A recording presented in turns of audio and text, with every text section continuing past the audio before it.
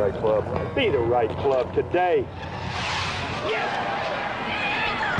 Johnny, that's better than most. How about in? That is better than most.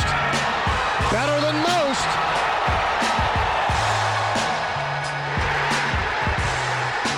Expect anything different? Ladies and gentlemen, welcome back to the No Laying Up podcast. Solly here. Interview coming shortly with Will Zalatoris.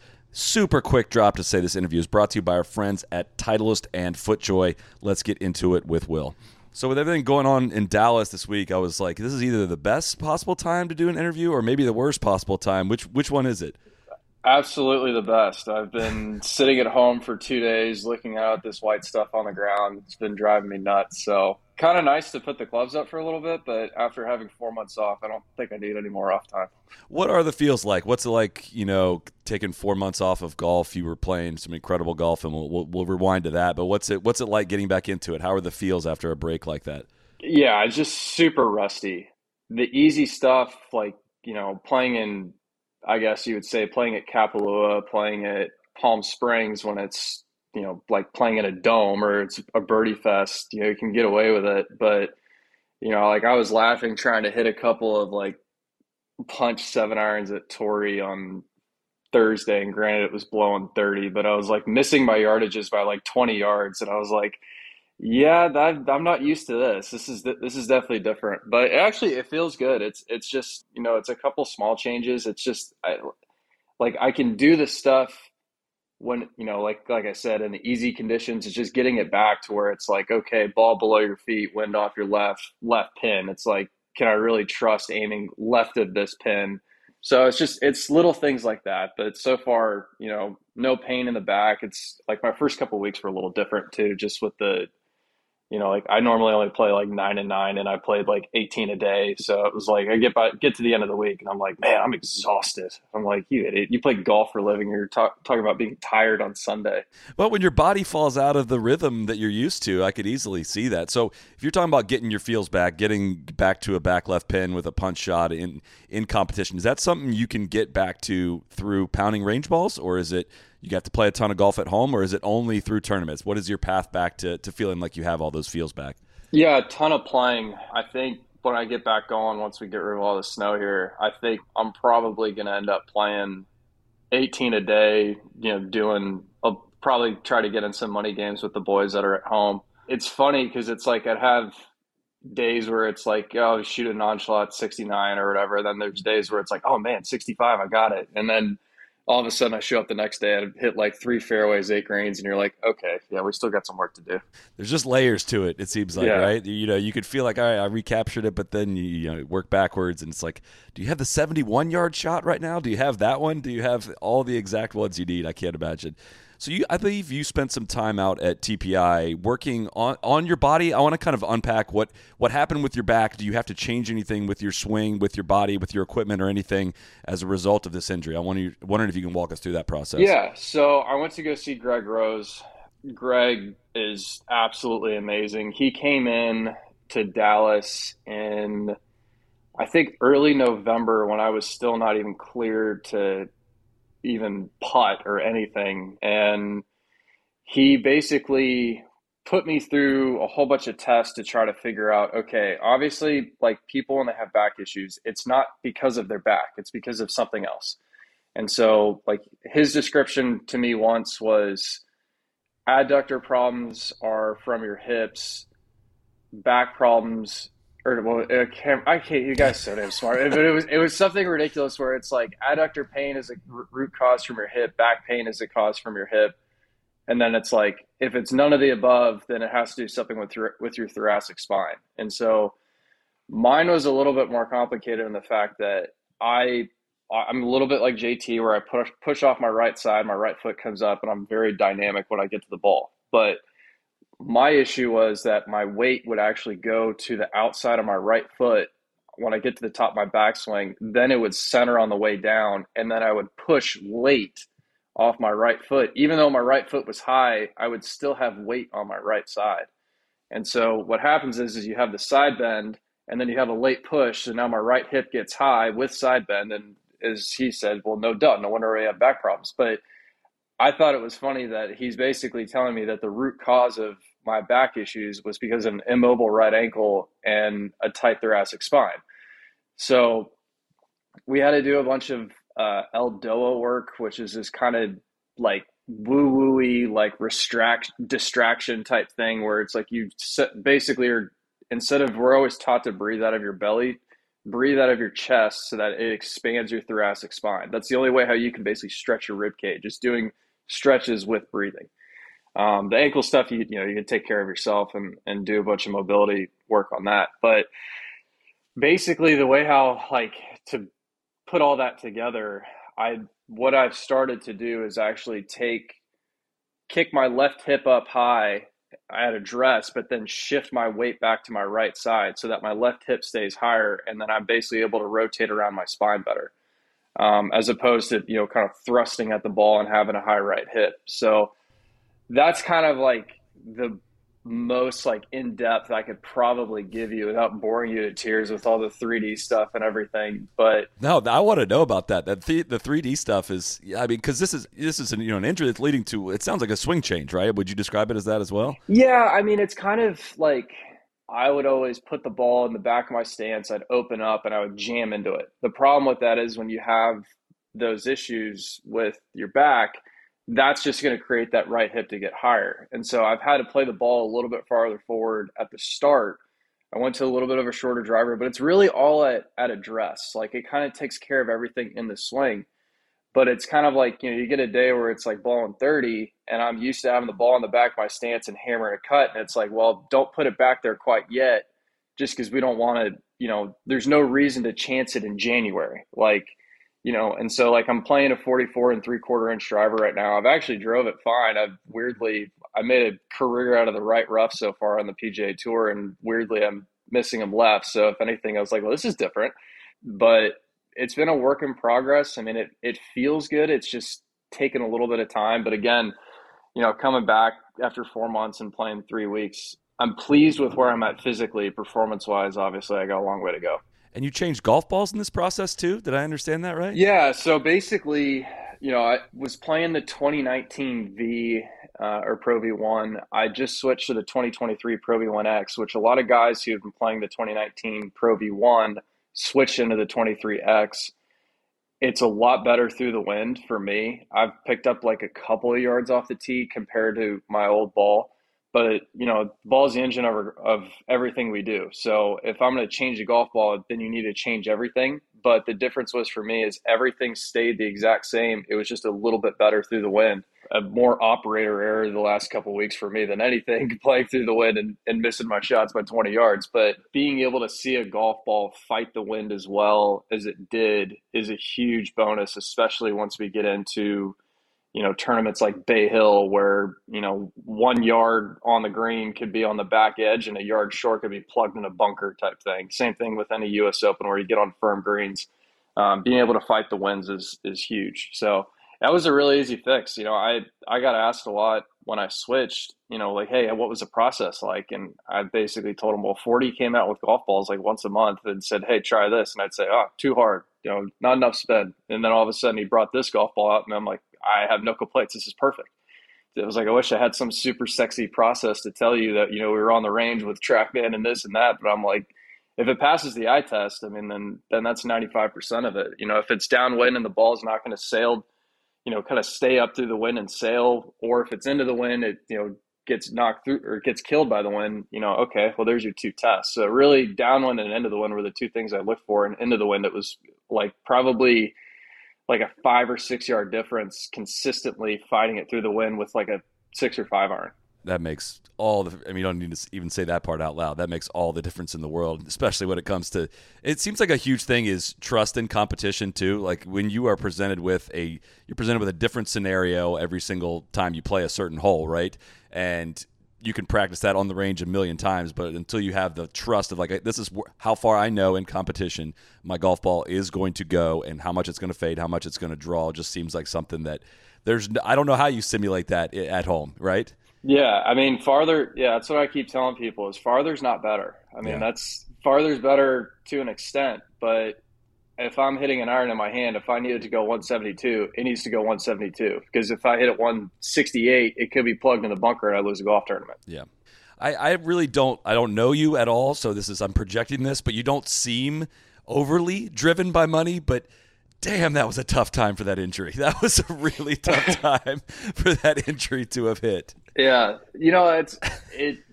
It's kind of funny because, I mean, I guess technically this is my third year on tour, kind of, but I've never played Eastlake. So, like, I always kind of find that funny that, like, I never played it in college. If I had FedEx Cup or had been in the FedEx Cup standings, I think I would have been 24th going into the playoffs. And then obviously what happened last year. So I find it very funny. But, it's like, I'm glad it happened then because, yeah, like I've been pretty vocal about winning, or my career goal has been to win a major. And as nice as it would have been to go after, $18 million and then, or whatever it was for the FedEx Cup plus whatever we were playing for in Europe, it's just kind of not my end goal. And trust me, I'm the ultimate capitalist there is. That doesn't mean I'm, like, hey, I'm going to go play for less money type thing.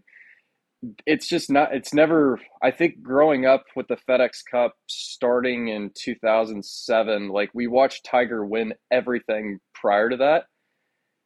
And I think my goal has always been to win one of those 4 tournaments. And so I think the younger guys have grown up with it a lot more than I have.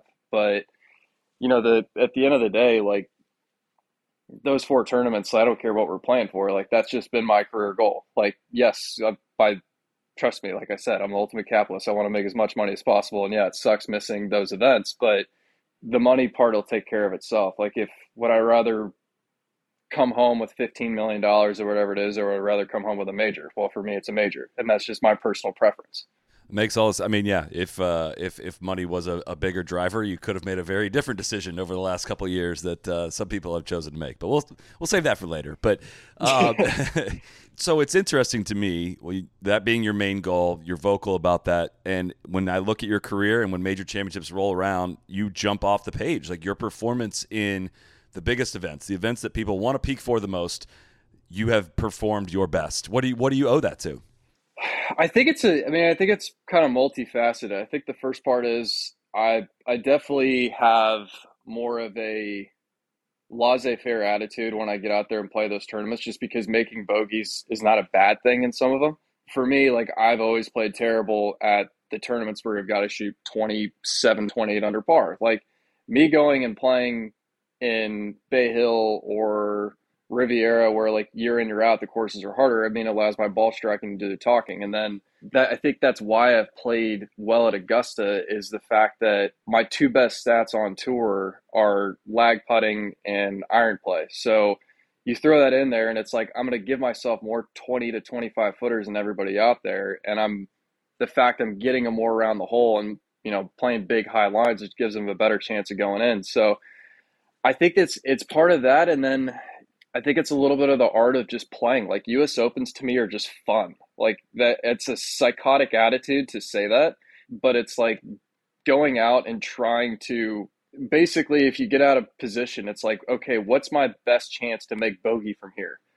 And then really your best chance of making bogey is probably your best chance of making par too, which sometimes you just have to accept that, like at Wingfoot, 500-yard par 4 with 5-inch rough all around you, like, okay, I need to lay this up to 100 yards, hit it to 18 feet, and if I make par, I make par. Like, that's just basically how those events operate. And so I think being able to go out and, ball strike my way around and let the putter get hot whenever it gets hot, like I said, I if you really think about it, you play in, say if you have a 10-year career and you're lucky to play in all 4 majors, it's not many chances, And so I think for me, just going out and really, like, it's a weird freedom for me to play in those events. And it's actually something I talked about with Greg Rose, where he just said, like, when you go play in regular events, you need to start treating them like majors, because when you play in those regular events, you're always working on something, you're trying something new, you're doing this, doing that. And in reality, when you get to majors, you're like, okay, I'm going to go play 9 holes, maybe go roll a few putts and get out of here. Because if I'm not ready, I'm not ready. And he's like, you need to kind of start doing that a little bit more. Like, hey, when you go play the Byron Nelson and you make a bogey on 2, you feel like you made triple because you're looking at the lead and it's like 9 under par. But it's like, keep doing what you're doing and keep working on what you're working on. And eventually that 62 or 3 will pop out. Like, don't force it to happen. And at Opens, it's more of like, hey, if you get your chances, you get your chances. Like, par is a good score. And so I think having a little bit of that freedom of, if I screw up type thing in an Open, like, it's okay. Like, good shots are not going to get rewarded. And so I think it's a little bit of an attitude change, but it's also, like I said, I think it's just the mental freedom of like, hey, I want to do this my whole life. Like, here's your chance. So what is it like then? Let's just go to really your first big run in a major, 2021 Masters. Really easy to sit here and say, yeah, here's your chance. Go have fun. What's Saturday night like? What's Sunday morning like as you're getting ready to go tee off to go compete in a Masters? And what's it like to stand over golf shots on that day? I always tell people that Friday night into Saturday morning was probably, of the 4 days, was probably the day I thought I was going to shit myself because because I'm playing in the final group of a major. I've never been in a final group of any PGA Tour event. And so I'm playing with Justin Rose in the final group, put it in the bunker off the tee on 1, hit the lip out of the bunker, then make up and down from like 80 yards. And I'm like, okay, we're good. And I think that gave me the freedom for Sunday because I think I was in the third to last group. And so I think after being in the final group and being, around, kind of being center stage for that long, kind of freed me up going into Sunday. I opened up Sunday birdie on 1 and 2, and it was like, okay, here you go. This is it. Like, there's, you got nothing to lose here. Getting ready for Saturday was probably the one that got me. I always laugh at this because I actually sleep worse on Sunday nights than I do on Saturdays, which, like, I'll sleep like a baby on Saturday night, if I'm around the lead or whatever major weekend. But then it's like Sunday and coming down, not realizing the adrenaline and everything. Like, I'm always up to like 4 or 5 in the morning, going into Monday morning. And it's just kind of like, I think that's probably part of the reason why weeks after majors I've just been useless. Is it takes me, being in contention, it feels like you're playing 2 weeks in one, but then taking 2 or 3 days to kind of like come down from it is probably the reason why I've just been absolutely useless at Colonial and Heritage. But we're working on it. We're getting there. A quick break here to check in with our friends at Gooder. You have heard me say some amazing things about these sunglasses. I cannot tell you how many times I've wasted $180 on a pair of sunglasses, lost them or broke them within the first month. Gooder addresses all this. They are incredible polarized sunglasses. They're only like $25. They got so many great styles. I just go on their website. I buy 4 or 5 of them at a time. I leave them in random places all over the house. I leave a pair in my car, a pair in my golf bag, a pair in my travel suitcase, backpack, whatever you want to call it. They're lightweight. They're durable. They're so crazy affordable. I have the Valhalla style. I have the Whiskey Shots with Satan. I have the Ginger Soul. So many great styles to choose from. I'm seeing them out everywhere now. I'm seeing so many people wear them. And again, I've never seen a product with the quality of the product has so greatly outpaced the price that I struggle to comprehend it. I cannot emphasize enough how good these sunglasses are and how crazy affordable they are. Go to gooder.com, Goodr.com, and use code NOLAYINGUP for 15% off. Again, gooder.com, Goodr.com, code NOLAYINGUP for 15% off. Already incredibly cheap sunglasses. You don't even need to use the code to get a great deal on these sunglasses. Gooder.com. We thank them for their sponsorship. Let's go back to Will Zalatoris. So you finish second by 1 at the Masters. You lose in a playoff at the PGA Championship. You finish second by 1 at the U.S. Open. Do any of those keep you up at night? Or how do you balance the tremendous achievement and the close call with the heartbreak of being so close? The Masters was the week that kind of changed my career / changed my life, I guess. And, going from like, oh, this kid who's coming out of Corn Ferry, like, oh, he had a great week, congratulations. And then coming back the next year and losing in a playoff was affirmation to me that, hey, you're going to get one someday. And then I still don't know how that putt on 18 didn't go in on.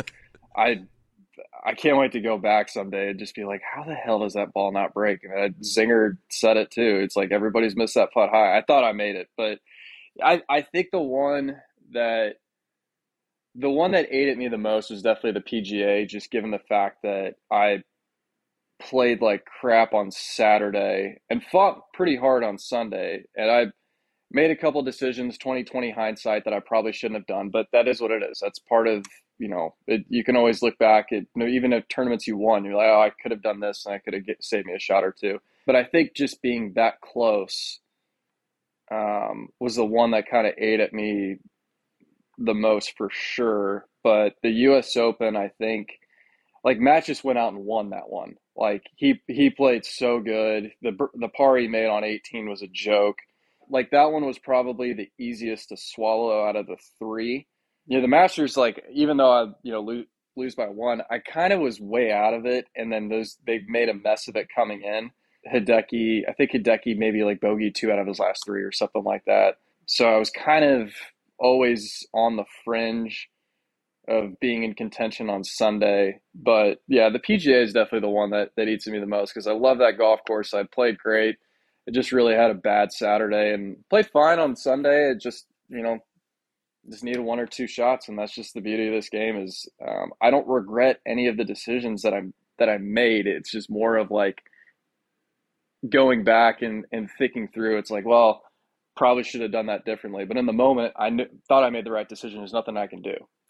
Well, and that's the thing. When I look at all 3 of those results too, there's no moment you point at of like, you blew it there, or huge mistake that especially when it's not like when the pressure got highest that you backed down from the challenge or didn't hit the shots you want to, right? I mean, everyone saw that putt at Brookline. That was as good of a putt as you could have hit. The shock on your face was pretty evident. Like it just that's why I was just curious to kind of unpack that with you of this. Tremendous success you've had with the close call. How do you balance the heartbreak and the achievement? But it seems like you're in a good place with it. Yeah, well, it's super funny too, and trust me, there's no excuse for hitting a 5-iron almost off the property on the par 3 5th or 6th or whatever hole it is at Southern Hills. But a buddy of mine went up and played, and for some reason that bush of where I hit it on the property line is gone. There's one hole in the fence line now, and it's of the one bush that I hit it in. And I'm like, what the hell? Like, I will give you back my second place check to not make me take a drop. Like, I will pay for that bush. Whatever I made, you can have that money if I can go back and do that again. But either way, that's still a horrible golf shot. This is the top billing of this episode, I would say. That what I'm most looking forward to talking with you about, people are most looking forward to hear the answer on. I need an explanation in your words of your close range putting stroke. I need to understand the strategy, how we got to this, and yeah, how do we get here? No, whenever Josh and I have tried to work on too much, I've always had a habit of taking it inside, and so playing in the wind that day and trying to fighting myself a little bit.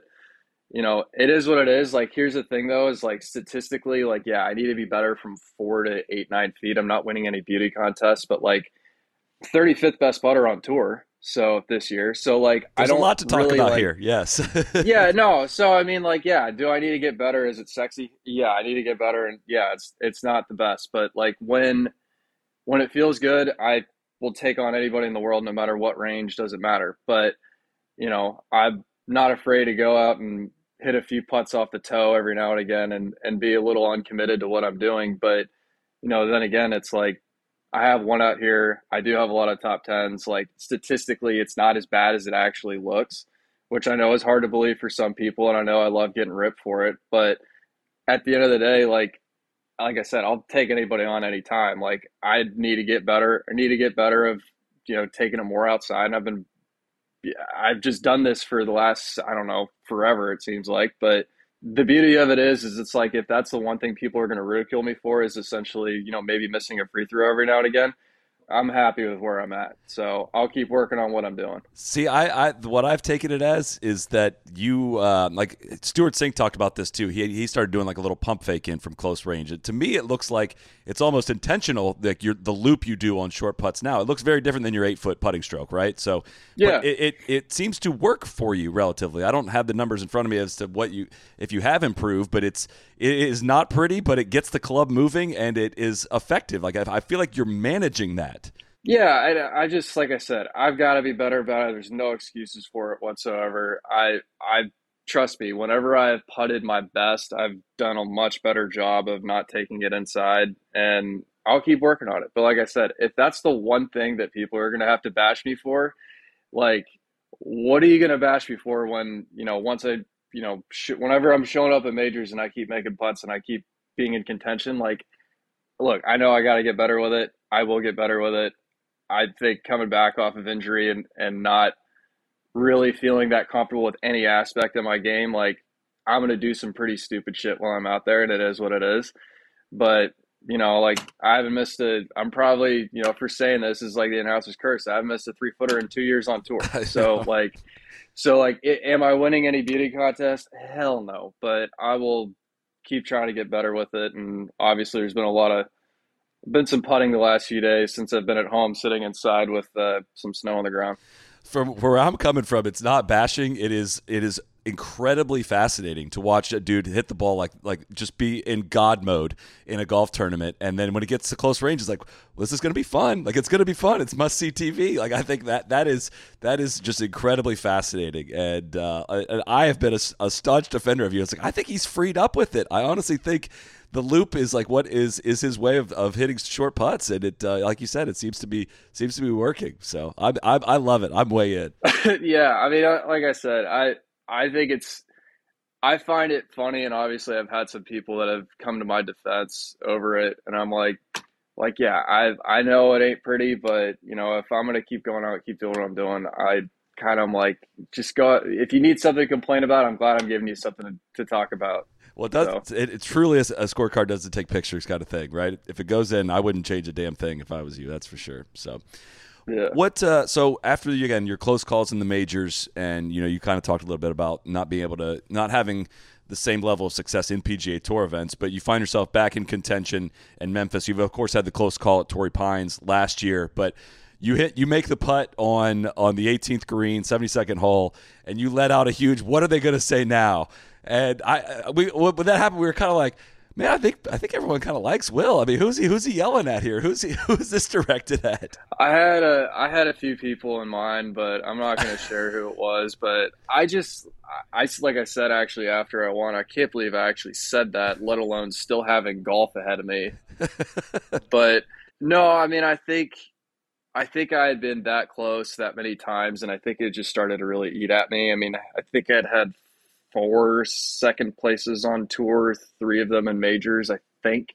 And so I think I kind of felt like a little bit like Finau did for a few years, where it was like, oh yeah, he's really good, mediocre with his putting, maybe needs to get a little bit better. Like, yeah, he's gonna be one of those guys who's always around, kind of like a 6-man type thing. Like, I'd started getting kind of a little bit of that treatment from some people. And so like, I think for me, it'd been a pretty wild 2 weeks, hiring Joel. That was our first tournament together, being that close that many times, and then finally making the putt on 18. Like, I think the thing that I had really kind of prided myself on was, like, I hadn't really given a tournament away at that point, but I also had made a lot of clutch putts throughout the year that, like in match play, like I had made 3 putts, I think, on the 18th hole to keep matches going. There was 2 for sure, and then made 1 against Victor to took us extra holes. So I think I birdied like 4 out of my last 5 holes.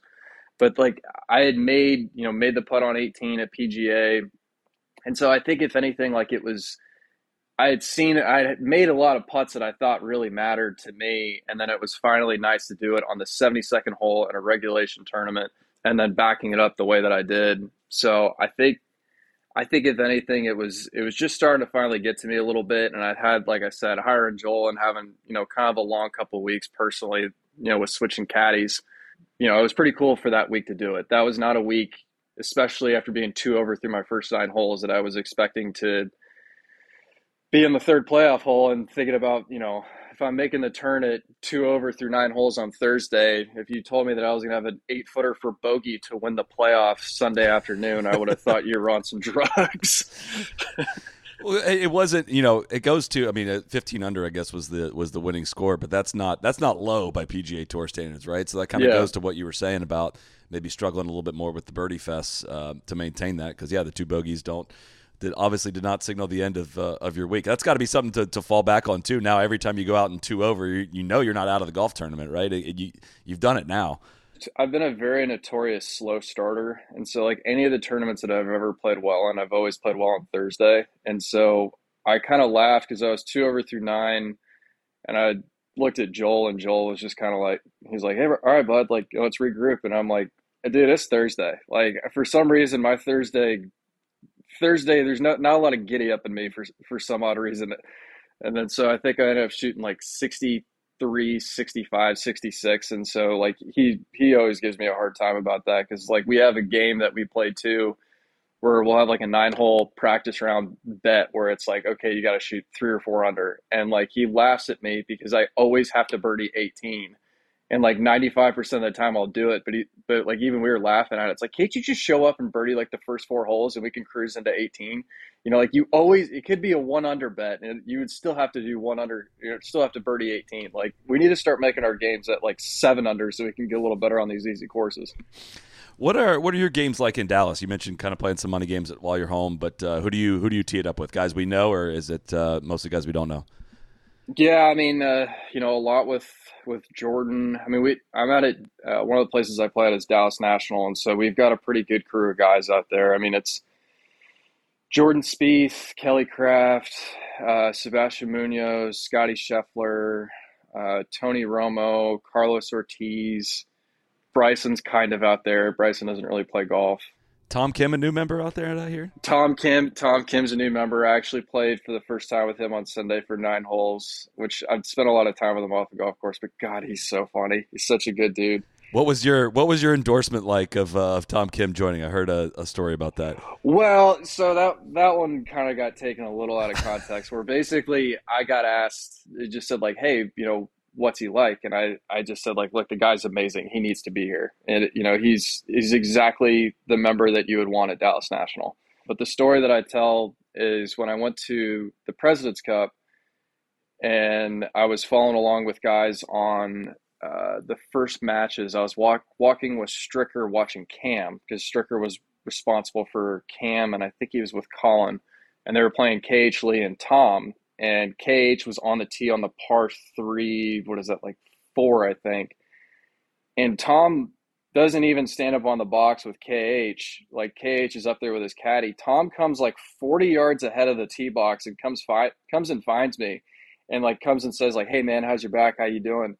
Like, I know he's a great guy, but I'm like, you're in the President's Cup. You do not need to talk to me. Like, this is like way above and beyond, but that's just who he is. It's just like, hey man, how you doing? You're playing the President's Cup. Like, go focus. Like, don't talk to me. Like, I'm a fan.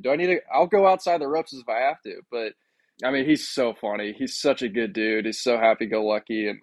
But, yeah, like, probably some of my favorite knockdown dragouts have been with kind of Scotty, Jordan, and Romo, just because all 3 of us just harass Romo so hard.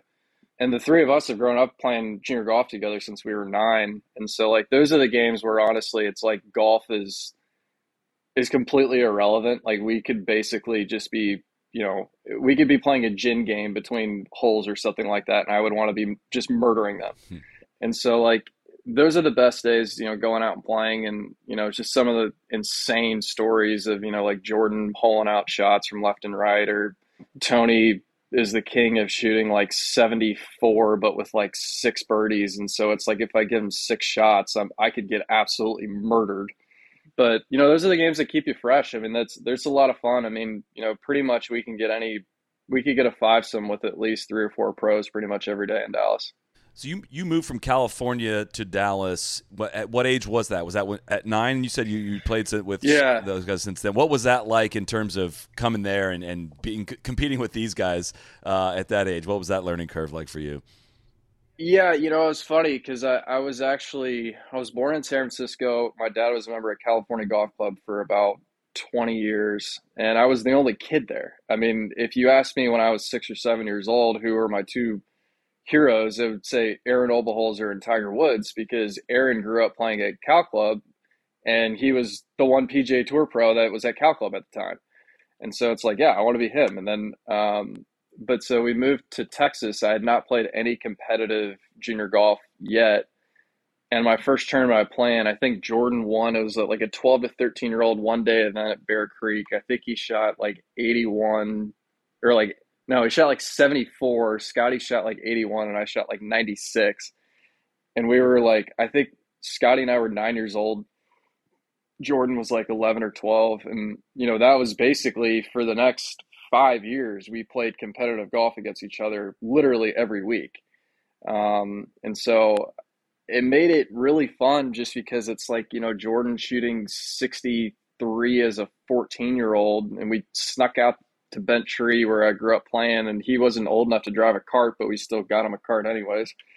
And he shoots 29 on the front, hitting like 6 greens. And I'm like, what is going on? Like, you're 14, let alone shooting 29. Like, you birdied every green that you hit. Like, this is absurd. So, it made it fun. And, Jordan was kind of the guy that Scotty and I followed. And, really, Scotty had a hell of an amateur college career. And, we played on the same Walker Cup team together. And, it's been fun kind of chasing both of them really throughout my entire career because it's definitely made me better. Jordan set the standard. Scotty, won a U.S. Junior, then I won a U.S. Junior, and we're really lucky because we all grew up in the same system. And you look at the names that came out of the North Texas PGA, it's like it's not just us. I mean, it's pretty wild, and we're pretty fortunate, especially now with PGA Frisco going in. Yeah, that place is outrageous. Have you played it yet? No, I haven't. I need to go up there, but it's so funny because everything that has a name to it, I know the person because they were in the sections, like the Ronnie Glanton short game area. Like I've known Ronnie since I was like 9 years old, and his son and I went to high school together. So it's really funny because it's like I know all of these people, and they're amazing people because they've done, like I said, they've done a bunch of stuff for Jordan, Scotty, and myself. Yeah, I'm excited to see how you guys react to that place because it's a different challenge. It's wide, but some small greens that are angled a little funny, and it just is. When you fly into Dallas Love Field, you fly right over it, and I've like looked at it, and I'm like, that's Texas? Like, really? It's going to be interesting when it all grows up around it, and we got a chance to put there a few weeks ago. It's really good. I think it's kind of like what modern major championships are going to maybe look like, more than just straight length and thick rough and all that stuff. So President's Cup, you were going to be a member of that team by all accounts, and the injury happened. You went to the President's Cup, but what was that experience like? What was it like being a part of that team room? Still kind of feels weird to me that you haven't been a part of a playing part of any of the team competitions to this point. But you looked, if you're asking me, you look like a big part of that future. What was that experience like being in that room with those guys? Yeah, it's super cool. Just because actually Scotty and Jordan asked me if I wanted to go, and I said, guys, I'll be there in any capacity that you guys will let me. Like, I don't care if I got to make sandwiches. I just expect a shitty sandwich, but I'm in. But yeah, I mean, being able to see, I think the in-depth that goes into a lot of the thought of like alternate shot, like, hey, like I've played enough team competition that I know what you think you should do, but then also having stats guys like that was really interesting because I've never had a stats person for a team event before. Like just seeing why they think this and having the guys go and pick their brains was super cool. But seeing also how like the vice captains were responsible for each kind of pod, if you will, of players, just in general, I mean, it was a well-oiled machine, and a lot of those guys that are on that team were new, but everyone fit in perfect, and it was a really, really cool atmosphere to be a part of for a couple of days. The camaraderie in the team room of guys, like I think it was JT and Jordan playing Sam and Scotty and ping pong, and I mean, it was violent. And but that's the part that's stuff that's so cool to sit there and be there for. I mean, but I think, being able to watch, like JT picked Stricker's brain a little bit on some of his short game. Like, these are guys that I think it's so cool that these are the top players in the world. And then you have these vice captains that have been some of the top players in the world for a very long time. And the respect for those guys, asking them questions. Hey, how'd you do this? How'd you do that? I learned it was amazing because I didn't have to touch a golf club. I didn't have to focus on the golf course. I literally just walked around and just soaked up as much as I possibly could have. And it was really just seeing like Stricker teaching JT how to hit this one shot out of the rough. And it's like, well, JT's a 2-time major champion and he's one of the top players in the world. Like, I'm surprised he's going to ask him, but that's the same thing. Like, Stricker's one of the best of all time, like, pick his brain. Zach Johnson, one of the best wedgers and putters of all time, pick his brain. How do you do your things? And so I think just me being there, I mean, it got my juices flowing. I was still probably a month away from even picking up a putter. But just being able to go and experience it was amazing. Listening to Roy Williams give a kind of a pep talk before they go out. I mean, I was jacked. It felt so weird just standing there on the first tee, and I'm like, yeah, I'm not supposed to do anything besides just stand here. Can you give us any example of any of the little lessons you're talking about, the shot out of the rough or anything like that? Because I'm interested what stuck with you several months later of like a little technique thing that somebody does. Everyone was asking Stricker for some sort of advice, and I actually was talking to Cam Young about this the other day. Because he was asking me how he was hey, how do you knock off spin with wedges? And I'm like, dude, Stricker was your partner at QVE. If I were you, I'd be blowing up his phone like every 5 seconds. I'm not the guy to ask. But I think the one that really stuck with me was watching Steve hit this kind of like out of 2-3 inch Bermuda rough, half sitting up, half sitting down, trying to chase a ball across like a lot of green. And he would take a pitching wedge. He would hood the club like big time, have his hands high. And like if JT or I try to hit the chip, like we would hit it maybe a foot in height off the ground, and it would come out like a missile. And then Steve would do it, and it would somehow right up the face, go like 4 or 5 feet in the air, and it would have some air underneath it, and it wouldn't come out like like Mach 3. And I'm just sitting there and I'm like, how the hell do you do this? And finally, like Mike Thomas was taking videos just to like keep for his own sake. And I just sat there and I was so like, I just didn't want to be the guy where I'm like, hey, Steve, can you show me this again? Like, holding up my phone at his face. But I was just sitting there and I'm like, I tried it when I came home and I'm like, I can't do that. Like, I don't wonder how he does that. And so that was one to me, like watching Steve hit some like literally pitching wedges from like 2 feet off the greens with maybe 45 feet of green in front of him, as opposed to like taking a 60 and like having to hammer it or like put it up through the air. And just every time like coming out 4 or 5 feet of height with no spin, and it would just trundle out perfectly. And I'm like, God bless, like this is worth the price of admission. I saw Strick hit one chip at a Champions event this fall, and it like changed the way I chipped. Just by watching, I was like, okay, well, I'm making this way too hard. The way he moved his hands through the ball and how simple all of that was, like I am way overcomplicating. I'm opening, I'm doing all this other stuff, and it was like watching Picasso paint. It was insane. And it's also his delivery too, because it's just kind of that shucks, I just kind of put the ball in the back of my stance and I just kind of plop it down on it, and I'm like, yeah, I'm trying to do that. It's not working. How on a completely different note, it seems like the conversation has kind of trended away towards LIV and more towards the future of the PGA Tour and how things have changed already and are going to be changing in the future. How do you see your role in this? You're still an up-and-coming player, but one of the top players in the game. You're in the meetings now with Tiger Woods and Rory McIlroy talking about coming up with these new changes. How do you see your role in it all? This is my second year being on the Player Advisory Council, which I think these changes to kind of back up for a second, I think the one thing that everyone needs to do when it comes to talking about LIV versus the PGA Tour or vice versa, or what are the changes the tour needs to make, I think the first thing is that people need to find the facts first. And that goes both ways. I think there's a lot of assumptions that guys have been making that are on LIV about the PGA Tour, that it's just kind of clickbait media stuff. And it's the same thing with the tour about LIV. Like, some of the arguments that we made a year ago are no longer valid. And I think there's been a change in attitude, especially from a lot of the top guys, where I think that we're more accepting of them at some point getting world ranking points, just given the fact of like, hey, a world ranking system should be the best players in the world. And it's even hard for me to accept that, because it's like, for me, my focus is the 4 majors. Like, if there's anything that gives up my place in a major, like, I won't do it. Like, that's just dead set in stone.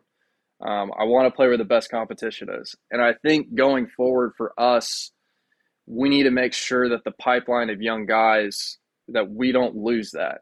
And I think we're doing a good job with some of the changes of, PJ Tour U, or, what is it? Roughly the top 5 guys will get some starts on tour. We're basically giving direct access where before it used to be informal. And when it comes to what we need to do going forward, it's a tricky line to kind of dance with, because purses are going up, which is great. More money for everybody.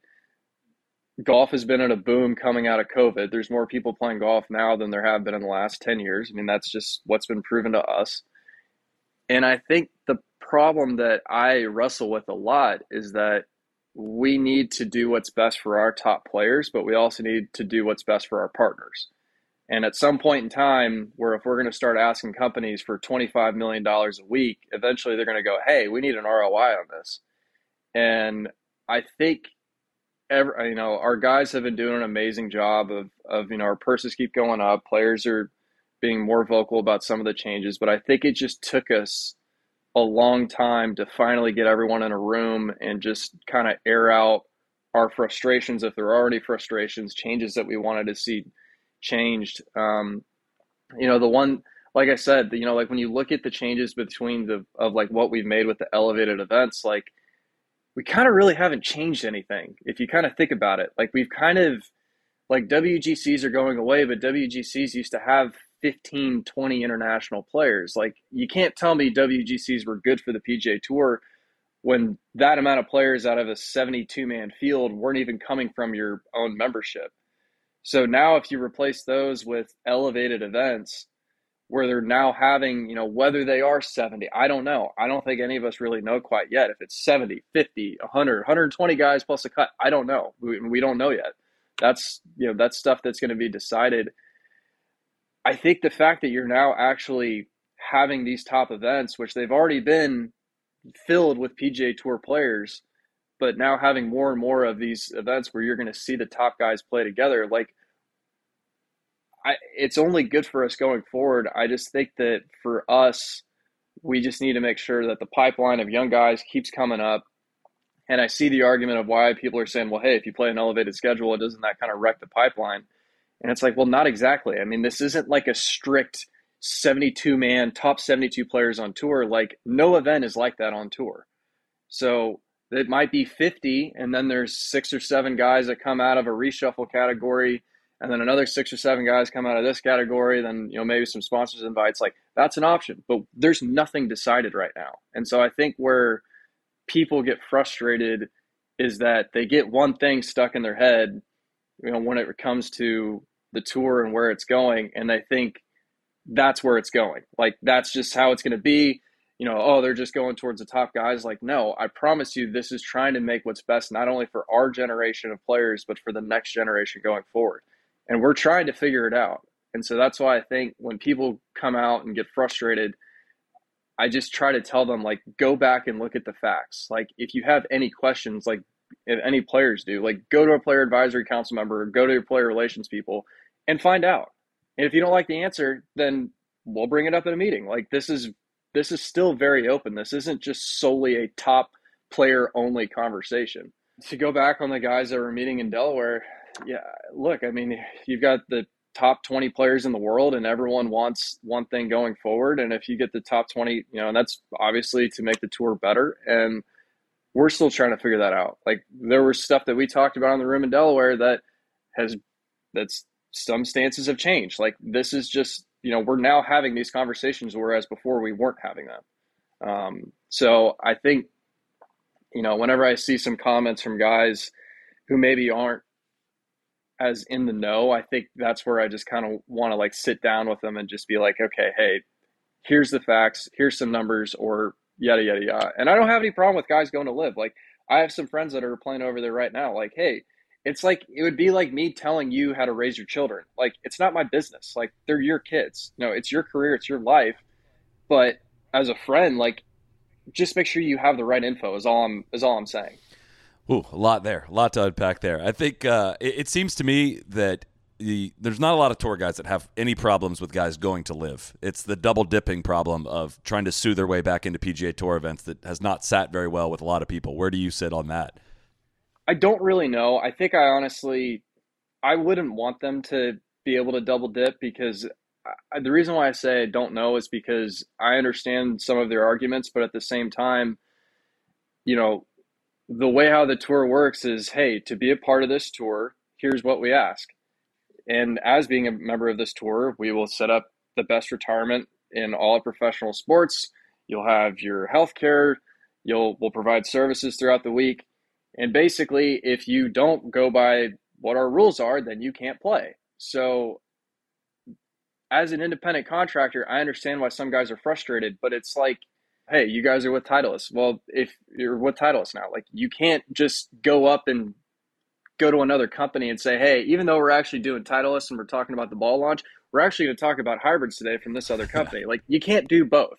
And so that's where I get and no one's that's why to me, like I kind of wrestle with it because it's like I think guys who have gone like they at some point might get world ranking points. I think they will, but that's a very soft, uneducated guess.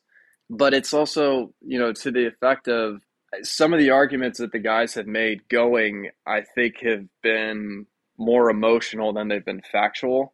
And again, they're getting paid a lot of money. Like, I get it. I'm okay with it. Like, there's guys who have gone and they've strictly gone for money, and I got no problem with it whatsoever. I think it's just trying to get some of the guys to kind of not tell just their truth, just tell the truth in general.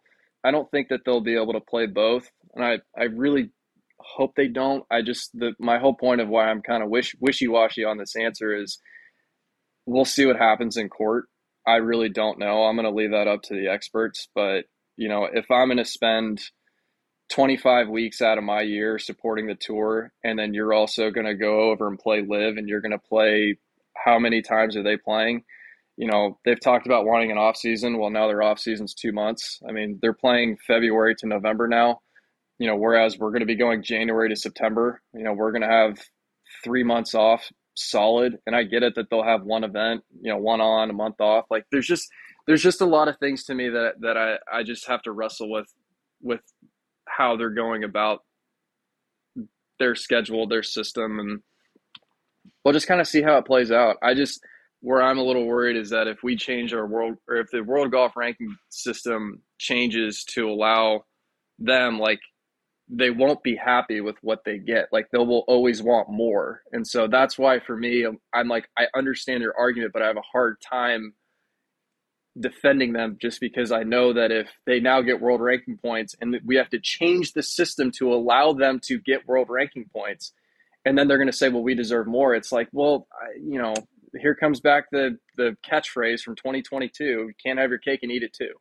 Where I've been very staunch against them getting OWGR points and where I think this has just been underemphasized in the media in general is a lack of understanding or stressing how important the qualification aspect of this is. Like a closed system that you cannot qualify for over there, you end up with guys that have never made cuts in PGA Tour events, yet how are we supposed to evaluate what their talent level is? Like if Cam Smith goes out and beats Chase Koepka, like what does that mean? We don't know what that means because Chase Koepka didn't qualify for that tour, right? That's where like I have a hard, unless you're talking about what you're saying about changing the OWGR system, like which I don't know what again, it's the majors and the major tours decision on whether or not they want to do that. The OWGR is not an over governing body of golf around the world. It's the majors and the tours qualification system for their events, right? So so when the guys say like, oh yeah, it's lost its legitimacy, it's like, no, that's what they decided their qualification is going to be for their events. It's you guys that don't want to play in that sandbox. And so I lose my cool when I just hear those guys whining about the OWGR points. Yeah, and like I said, I do understand some of the arguments of what some of the top guys have said, where it's like, well, look, if Cam Smith goes out and wins 9 live events and is going out and nuking the field. Like, I can understand why if he's all of a sudden ranked 45th in the world because he hasn't met his OWGR requirements, I can understand how guys would be frustrated by that. But at the same time, they're missing requirements for OWGR. And they knew that. They knew that when they left. Yeah, they knew that. They knew that when they left, or when guys went. And I still laugh at some of the guys saying like, "Oh, well, I'll see you in Memphis," before they left. And I'm like, all right. And, a bunch of us were sitting in the room and watching the TRO hearing and listening to some of their arguments regarding, why they should be there. And one of my favorite ones from the courtroom was actually, we're here because these players have earned the right to play in the playoffs, but we're seeking financial damages for them not being able to be there. And then I think one of our lawyers said, haven't these players signed for more money than they've made in their entire careers? What financial damages are you seeking? You knew this decision when you guys left. And so and I'm not throwing bashing them for saying that. Like, that's their belief. They think that they can do both. And obviously right now that's where the court's fights are. I mean, I don't mean to go, deep into it and bash them for what they're doing. I kind of just want to give context and background for where things are at. So this next hearing up in February, I think, is going to be, well, I guess it is February, but this next hearing coming up in a couple of weeks will be a big one for DP, PGA Tour, and LIV, and we'll just see where things go. I mean, like I said, I think in general, LIV has been amazing for us. It's gotten the top 20-some players to sit together and talk about the tour and professional golf as a whole going forward, which has not happened probably since maybe happened in the 90s when Greg was trying to do it again. But for us, like, the guys who are staunch supporters of the PGA Tour, like, look, we know this system isn't perfect. Will it ever be perfect? Probably not, but we're going to try our very best. And we'll just, like I said, just keep finding facts, keep trying to make things better. And this isn't about just us and putting dollars in our pocket. These are for, we want our kids to play on the PGA Tour someday if they want to play golf. Yeah, and that's where I did that. Like, I can't. It's interesting to hear you guys all talk about it, but where I come from at it is as a golf fan, it can be very frustrating for like my golf fandom to be kind of drilled down to, we'll see how it plays out in court. Like, I lose interest pretty darn quick, right? I like watching competitive golf. If it just becomes a squabble at the top, that's when it gets. I give this example too. Is like, I don't know who your favorite football team is. Probably the Cowboys. Like, imagine if like Dak Prescott went to go play in like the Saudi football league. Like, how would you take that? Would you be like, well, you got to understand, like, it's a great financial move for him, or would you be pretty upset? Like, that's kind of where I am, at least on this scale, as a golf fan of like. Look, I don't really care about the individual decisions as much as like you guys need to get together and make an entertaining golf product. Which, to your point, you guys have. That has been a great benefit of this. Is I do think the PGA Tour is much better equipped to handle the future, starting with however things look next year than it was before this thing had happened. That being said, I do think it would be fun if we did have some sort of like joint venture, which will probably never happen. Considering that we have lawsuits going on around the world between each other, I don't think it's in the foreseeable future. But that being said, if you want entertainment value, I think that would be amazing. And I'd be game for it. Like, look, like I said, I don't have any problem with any of the guys who've gone. It's more of like, hey, if you want what's good for golf, like, let's figure it out. But obviously right now, the way how the rhetoric's going, couldn't be on polar opposite sides. All right. Well, this was an hour, and we greatly appreciate your time, Willis. I think we've saved some stuff to do some more of these in the future because this was highly entertaining hour of chatting with you. So thanks for your time. Best of luck with the continued comeback. And the last two players that have been on this podcast were John Rahm before Amex and Max Homa before the Farmers. So as you go to Phoenix next week, just keep that in mind. So hell yeah, I like your track record. Perfect. So thanks again, Will. We'll chat soon. Thanks, dude. Be the right club. Be the right club today. Johnny, that's better than most. How about in? That is better than most. Better than most.